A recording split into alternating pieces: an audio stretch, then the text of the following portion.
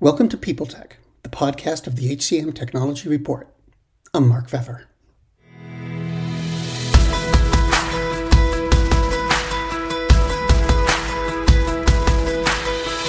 My guest today is Jeff Webb, iSolve's Vice President of Product, Solution, and Marketing Strategy. We're going to talk about the craziness of today's labor market, as well as the adaptive employee experience and the company's approach to people analytics, all on this edition of People Tech. Hi, Jeff. Thanks for coming by. Now, not long ago, iSolve launched an adaptive employee experience. They called it on People Cloud. Can you tell me about that and what makes it different? Yeah, absolutely. So the whole purpose really behind us developing the adaptive employee experience for the iSolve People Cloud was to ensure that there's two things. One is to make it as easy as possible to use. So, there's very little point in building a huge amount of power behind the HR platform and the engine in there and all of the things it can do if it's difficult to use, if people aren't comfortable with interacting with it. So one of the things with that interface, that experience was really to make it easy and simple to consume, to interact with very naturally, and to make it much more sort of consumer tech-like in the way that you would deal with it. So that essentially it becomes very simple for everybody to use, and you don't have to be specially trained on how to do things. And the second part of that was to make it highly consistent.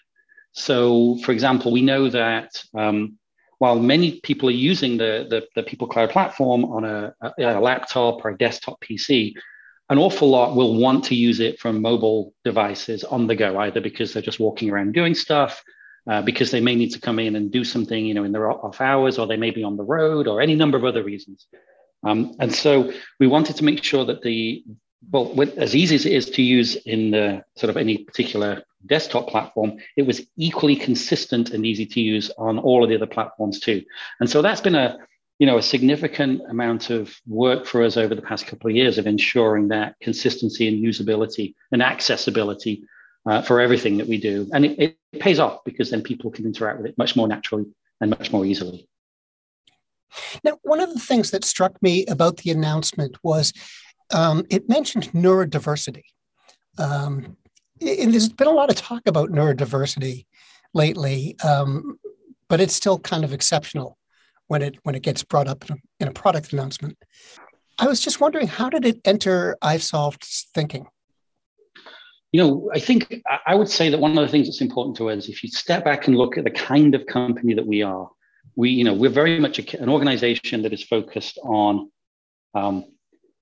defining or enabling our customers, the businesses that use our technology and the services, to really sort of define and build the workforce of the future, the workplace of the future, and the sort of employee experience of the future. And that can mean anything from just sort of accessibility questions to thinking of an inordinately more diverse workforce, to thinking about bringing in different groups of people, different demographics, and just the different ways that people will interact and utilize technology. And so for us, there's a real sort of drumbeat to enable organizations that typically wouldn't have had access to the sort of technology and the services and the support to really build out that new employee experience, that much improved employee experience, regardless of who the employee is, regardless of how they want to interact, regardless of how they work, to sort of be inclusive and embrace them as a full human being too. And that you think about even things like the connections across to things like giving and volunteering and sort of other areas. It's really to embrace the full person as an employee and to make the experience much more connected and much more natural for people of every different kind, every different ability, every different background, every different perspective. Because ultimately, those are essentially critical elements, we think, of the workforce of the future. The sort of concept of sort of monoculture workforces is really going away. We have to be, as organizations, much more diverse and much more inclusive. I'm going to shift gears again a little bit. Still looking at products. Last year, you launched Predictive People Analytics, which was meant to really simplify, I think, the access and use of data. Now, that idea about simplification of data's use has been, I think, kind of the holy grail that a lot of HR technology vendors have been after. So can you talk about your approach to that? And, what was the thinking behind it that made you think, okay, this was going to be a really useful and different application? Yeah, it's interesting you mentioned that, because the predictive people analytics part of the People Cloud has been an area where there's been a huge amount of interest from, I think, organizations of every size. We work with businesses of a few tens of employees all the way up to 1,500, 2,000, 3,000 employees.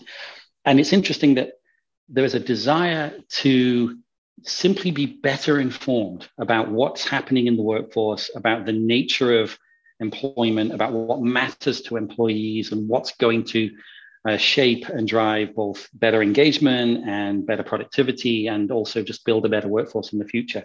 And so there's a real thirst, I think, in every organization for just good information. And what we found was that the approach we'd taken when we built the People Cloud is really to build a sort of an end-to-end approach, right? So it has a single underlying sort of perspective of who the employee is, right from pre-hire, when you're first talking to them and they're just a candidate, all the way through every step, every interaction. It's all sort of consistently captured, which is nice. But it doesn't do you any good if you can't unlock the value of that information that's in there, the things that are driving behavior, the things that really matter to your employees and to your businesses overall. So what we wanted to do, and that's the reason we brought the predictive people analytics to market, was to say, well, we need to unlock the power of all that data.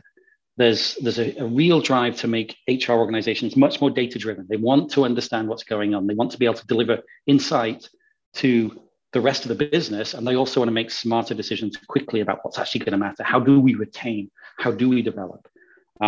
So the objective there was to say, well, we'll give you as simple a platform as possible that sort of enables you to quickly get access to that information, but that underneath it has some incredibly powerful analytics and machine learning that is basically learning your business as it goes. And it's constantly sort of looking at behaviors within your organization, your employee base, to decide things like, well, what does drive retention? What does drive engagement? What is making people more or less productive, and so on.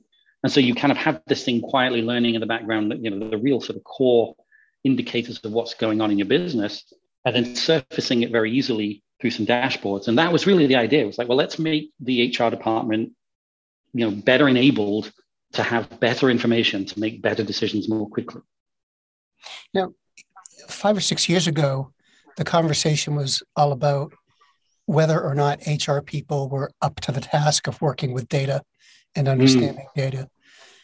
So 5, 6 years later, where do you think we are on that? Do you think HR folks have stepped up? Do you think vendors have given them accessible tools?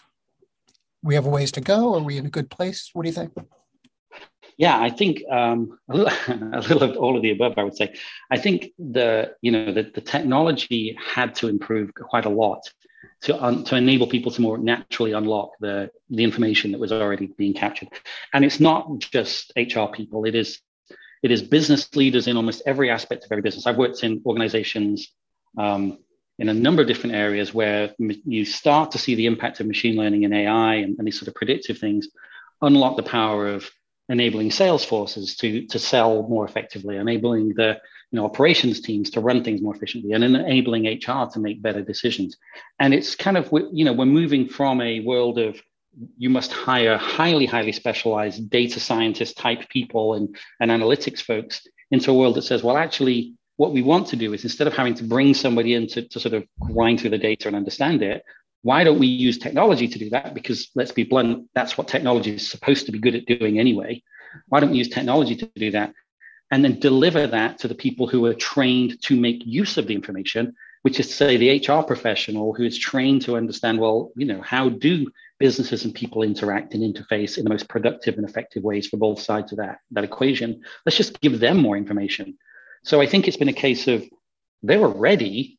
I think the technology had to develop a fair way to unlock the ability more easily to provide and present that information that they could use.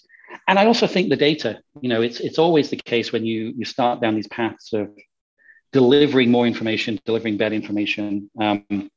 you rapidly run up against walls around silos in data and data cleanliness and biases in information and things. I think there was a fair bit of work that was required to be done to get both the technology and the information stored and housed in such a way that you could extract the value from it for the HR team. So I think HR was ready. I think HR professionals more than ready. I think the technology has finally started to arrive to give them what they need to do their jobs, and not forcing them to learn a different job just to get access to information. Do you love news about LinkedIn, Indeed, Google, and just about every other recruitment tech company out there? Hell yeah. I'm Chad. I'm Cheese. We're the Chad and Cheese Podcast. All the latest recruiting news and insights are on our show, dripping in snark and attitude. Subscribe today wherever you listen to your podcasts. We out. Now, one of the things that strikes me is a lot of iSolve's materials really talk about accessibility when you get right down to it. And could you, it's like it's a theme in your product development. And can you kind of talk about how that relates to, the evolution you were just talking about, but also point to where it might be going? Oh, yeah, absolutely. So I think there's two aspects to that. When someone says accessibility, there's sort of a couple of things immediately sort of spark certainly in my mind. One is the mechanical accessibility. Are we building technology that is easy and easy to be used by anybody, regardless of how they want to interact with technology? And I think that's a key element that most technology companies are really sort of rallying around, is we must make technology that is sufficiently easy to use, sufficiently available, and so on, regardless of the people that are using it in the way they want to use it and the way they're able to use it. And that's obviously equally important to us, if not more so. But I think the other aspect to this becomes both more subtle, but also more transformational. And that is, how do we infuse the daily tasks people with access to the information and the services and the systems that they would want to use in ways that are much more naturalistic? So that, in other words, we don't have to sort of stop what you're doing to go connect to another system, to do something, to run some process, to get some information, to then switch context back again and return to the job that was at hand. It's much more case, I think, in the world of HR technology. And absolutely, this is a foundational principle for us, is that we should be bringing the HR technology, the HCM platform, to the workplace, to the people that are using it, so that it's embedded much more naturally in what they're doing. And you'll see that, one of the examples is the highly intuitive ways that you can get access to things like the predictive analytics piece, where it's very simple to get dashboards and interactive stuff emailed to you. But I think more fundamentally than that, it is, opening up the door to access through things like natural language processing, where I can interact with the HR platform without having to think about interacting with an HR platform as an HR professional or as an employee, where things like self-service become much more important to me. So how do we deliver that in ways that are very, very easy to use and very natural? And things like, again, natural language processing and chatbots and AI, machine learning that can learn how people want to interact. All those things are very, very important to us and very much stakes on the roadmap as we're delivering those things, so that it's, you don't have to think about changing what you're doing. It's simply available to you, whatever you happen to be, whatever platform you happen to be doing it from. I wanted to step back a little bit, just sort of look at the whole landscape. What's your read on the HCM world and the HCM technology world right now? I mean, we're in a really tough and weird labor market. There's a big shift going on about where and how work gets done. Some people say the economy is doing well. Other people say it's kind of tenuous. Where do you see things heading? And what do you see as iSolve's priorities being as we progress over the next, say, 3 or 4 years? Oh, yeah. We ran a survey recently. I think it was about 500 odd HR professionals. And one of the things we saw was, I think almost half of all businesses were being somewhat impacted and not in a positive way by this sort of great resignation that's going on right now. I think it was like 49% of them said they were being impacted negatively by the great resignation. And that's really kind of, it doesn't surprise me. At the same time, it gives one pause to think about the number of organizations that are being impacted by this. There is a huge amount of pressure being put on HR organizations by a combination of changing factors, the workplace, different expectations, potentially wildly different expectations from their employees, from potential employees, and from the business and the sort of the markets in which those businesses operate. And a lot of those sort of the pressures are coming together. The sort of nexus of all that is in the HR organization. Businesses are saying to HR professionals, help us navigate these challenges, help us build a better workplace, help us understand what matters to the employees, help us solve for the challenges of retention and so on. And HR employees, they're saying, HR professionals are looking, saying, well, we need more information, we need better tools, we need to be more agile and reactive to be able to change how we operate. And we need to have better information, and we need to be able to focus on the employee experience itself. So there's a big change that is occurring in the world of the HR professional and the world of the HR business leader that is driven by all of these factors. As a result, that translates to a changing set of expectations and pressures on organizations like iSolved, whose job it is to deliver the software and services that enable them to do their job, to be more, sort of agile and reactive and responsive, and to have better information and so on. So what I'm seeing is a lot of pressure now around help me sort of find and bring on the right people and help me retain the best people. And that is both of those, actually, the different sort of ends of that equation are very much defined by the nature of the experience of being an employee at the company at which I now work. So it's really a case of the nature of the employee experience or the expectations thereof are changing. HR is having to build a map and a roadmap for the future for the next several years to deliver a better employee experience, one that is, more tailored to the expectations of working in a hybrid environment, working a different sort of work-life balance, different set of benefits and expectations that people want, and then looking to organizations to help and support them to sort of turn that roadmap into a reality for their businesses. And I would expect over the next several years, we will continue to see HCM organizations like ours spending a lot of time thinking about rounding out the employee experience itself. What is sort of wellness and well-being? How do we enable sort of better career development and training and on-demand training and interactions that are much more naturalistic? And how do we deliver better insight and information to the HR teams so that they can tune and tweak and drive the necessary correct changes quick enough in that experience and in the information they feed to their business? So there's an acceleration of pace, there's an upping of expectations on every part, and therefore there's a greater reliance on technology and information to enable those changes to occur. It's a really big transformation. It's huge. Yeah. How do you feel about it?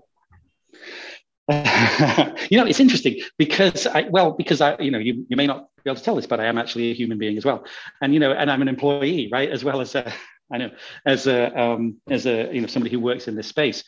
I actually am delighted by it. I really, really, truly am. I think this is an extraordinary sort of renaissance of thinking around the nature of employment overall and how employees and businesses engage, and it's quite delightful in many ways, because what you see is businesses that are actually investing.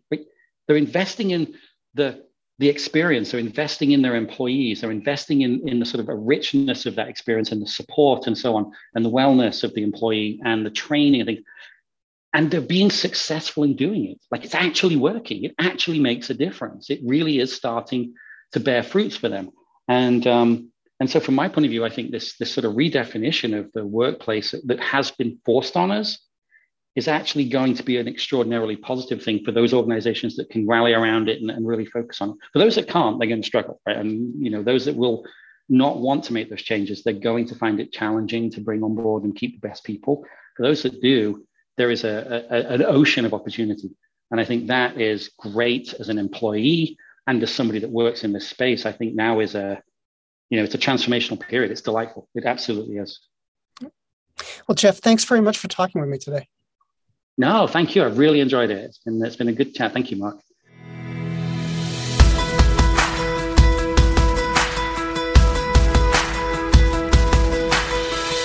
My guest today has been Jeff Webb, Vice President of Product, Solution, and Marketing Strategy at iSolved. And this has been People Tech, the podcast of the HCM Technology Report. We're a publication of Recruiting Daily. We're also a part of Evergreen Podcasts. To see all of their programs, visit www.evergreenpodcast.com. And to keep up with HR technology, visit the HCM Technology Report every day. We're the most trusted source of news in the HR tech industry. Find us at www.hcmtechnologyreport.com. I'm Mark Pfeffer.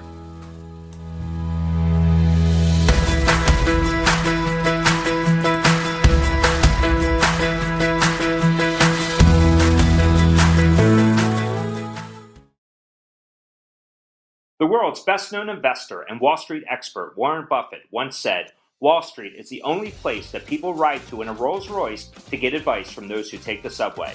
Mr. Buffett's quote is remarkably accurate, but how many people would rather receive advice from him than someone simply guessing?